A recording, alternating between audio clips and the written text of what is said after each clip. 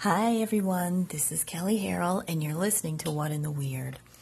In the podcast that I released earlier this week, which I think was number 17, I mentioned that there's been a lot going on, and one of those things was I got a new rune set. Yay! So let me set the stage for this a little bit. In one of the first episodes of What in the Weird, I talked about making your own rune set and how every time I sat down to do that, it just didn't flow. I couldn't get a blessing on it one way or the other every time I sat down to make them of wood.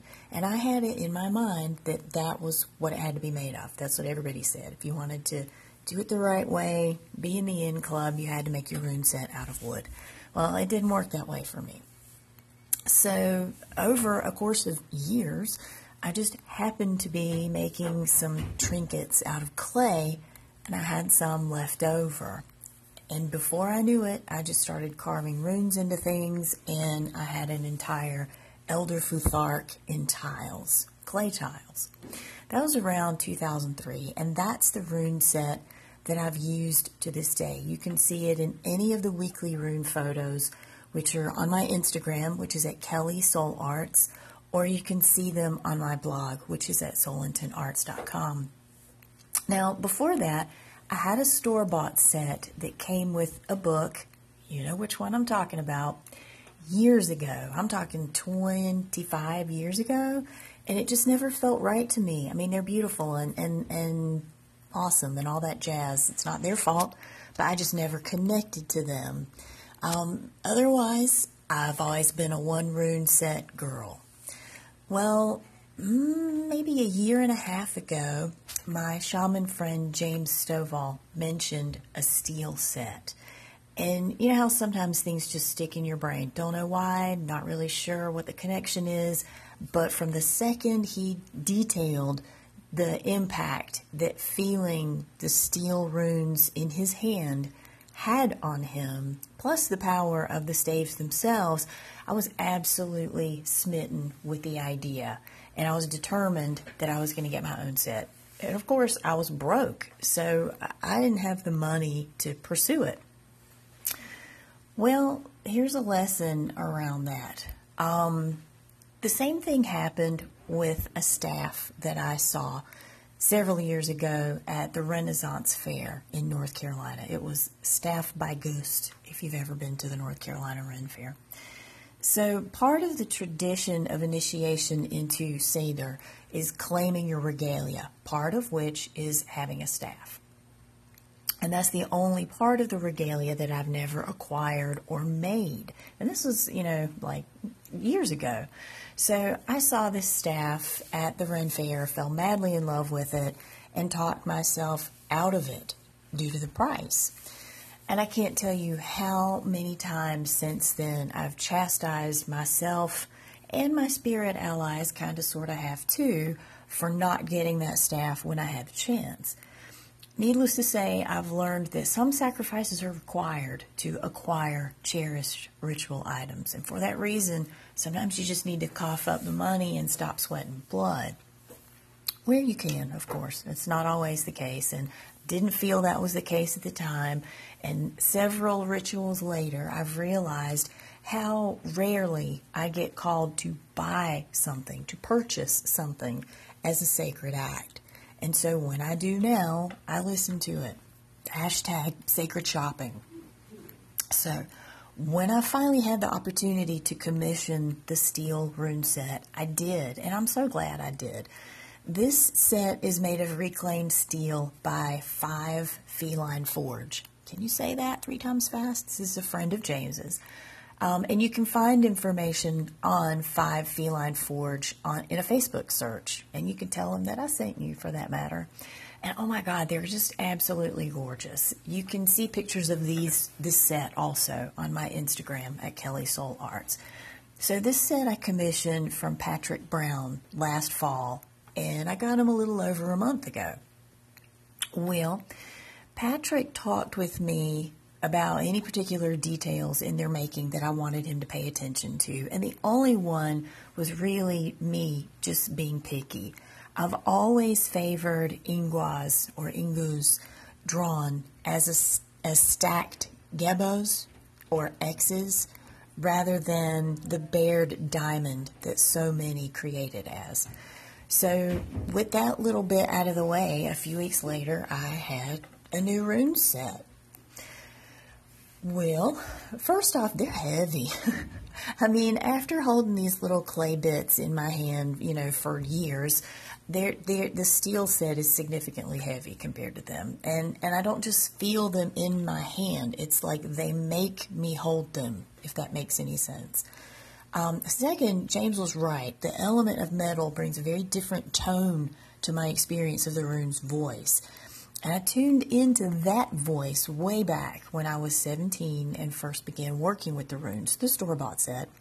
And it's been constant through any iteration of the runes I've reached, touched, or in any way engaged. And that voice takes on a very different nuance depending on the medium they're coming through. Well, that's what had me concerned. So having worked with the same set for so long, I didn't want to assume the steel runes were just automatically keen on working with me. And when I got them, of course, I didn't have time to put them in relationship right away. So I opened them, just kind of touched them a bit and felt, well, absolutely nothing. And I wasn't really surprised by that because I'm an animist. I don't assume everybody wants me in their conversation. And therein lies the rub. As an animist, I assume that everything is an ongoing conversation. It was going long before I got here. It's going to continue after I leave here. And that's the case with the runes also. The metal, the spirit of them, the spirit of the method that Patrick used to create them for me. All of these things are aspects of the rune set I feel I need to make a connection with in order to really work solidly with this set. So I didn't assume that on first meeting we'd be all bonded and, BFFs and want to hang out. And I didn't assume anything really. I left them in my salon beside my old faithful clay set, kind of hoping they'd make friends. And it turns out that was a pretty good idea. Overnight, they did make friends, or at least that's the story I'm telling myself. When I found them the next day and finally had time to work with them, I really felt like the experience of the runes translates no matter what medium I'm using now. I do feel that I need to pause and honor the materials of the immediate expression of runes that I'm working with and still find and connect with that central voice that I've heard through them since I was 17. And perhaps this is something to do its own show about, but I have had at least 2 isolated formative experiences that left me feeling very connected directly to the spirit of the runes themselves, regardless of material, regardless of delivery, motif, any of those things.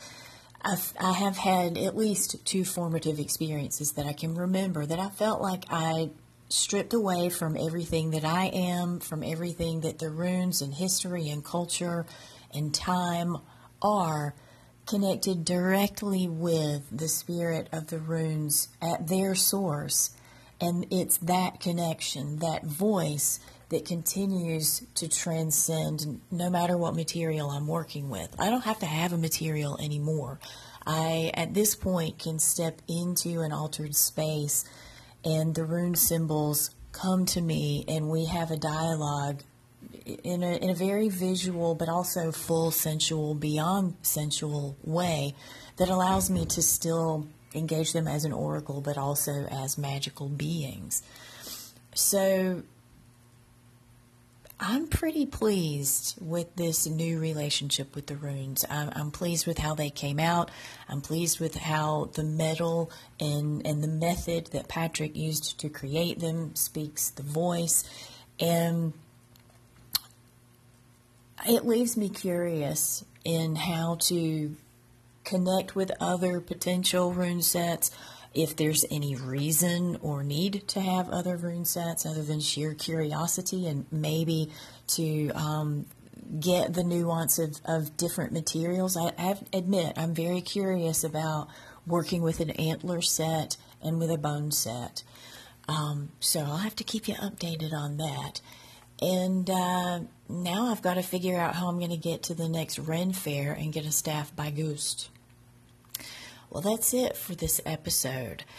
You can download the Anchor app for Android or Apple and listen to What in the Weird there. If you're on Anchor, do let me know what you think about your rune set. Any materials that speak to you, any particular qualities of the runes that speak to you.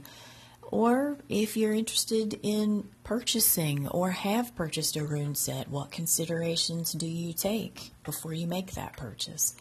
I would love to hear from you. And also you can download each episode from Google Play or iTunes. Feel free to email me at Kelley@soulintentarts.com. I'm Kelley, and this has been What in the Weird.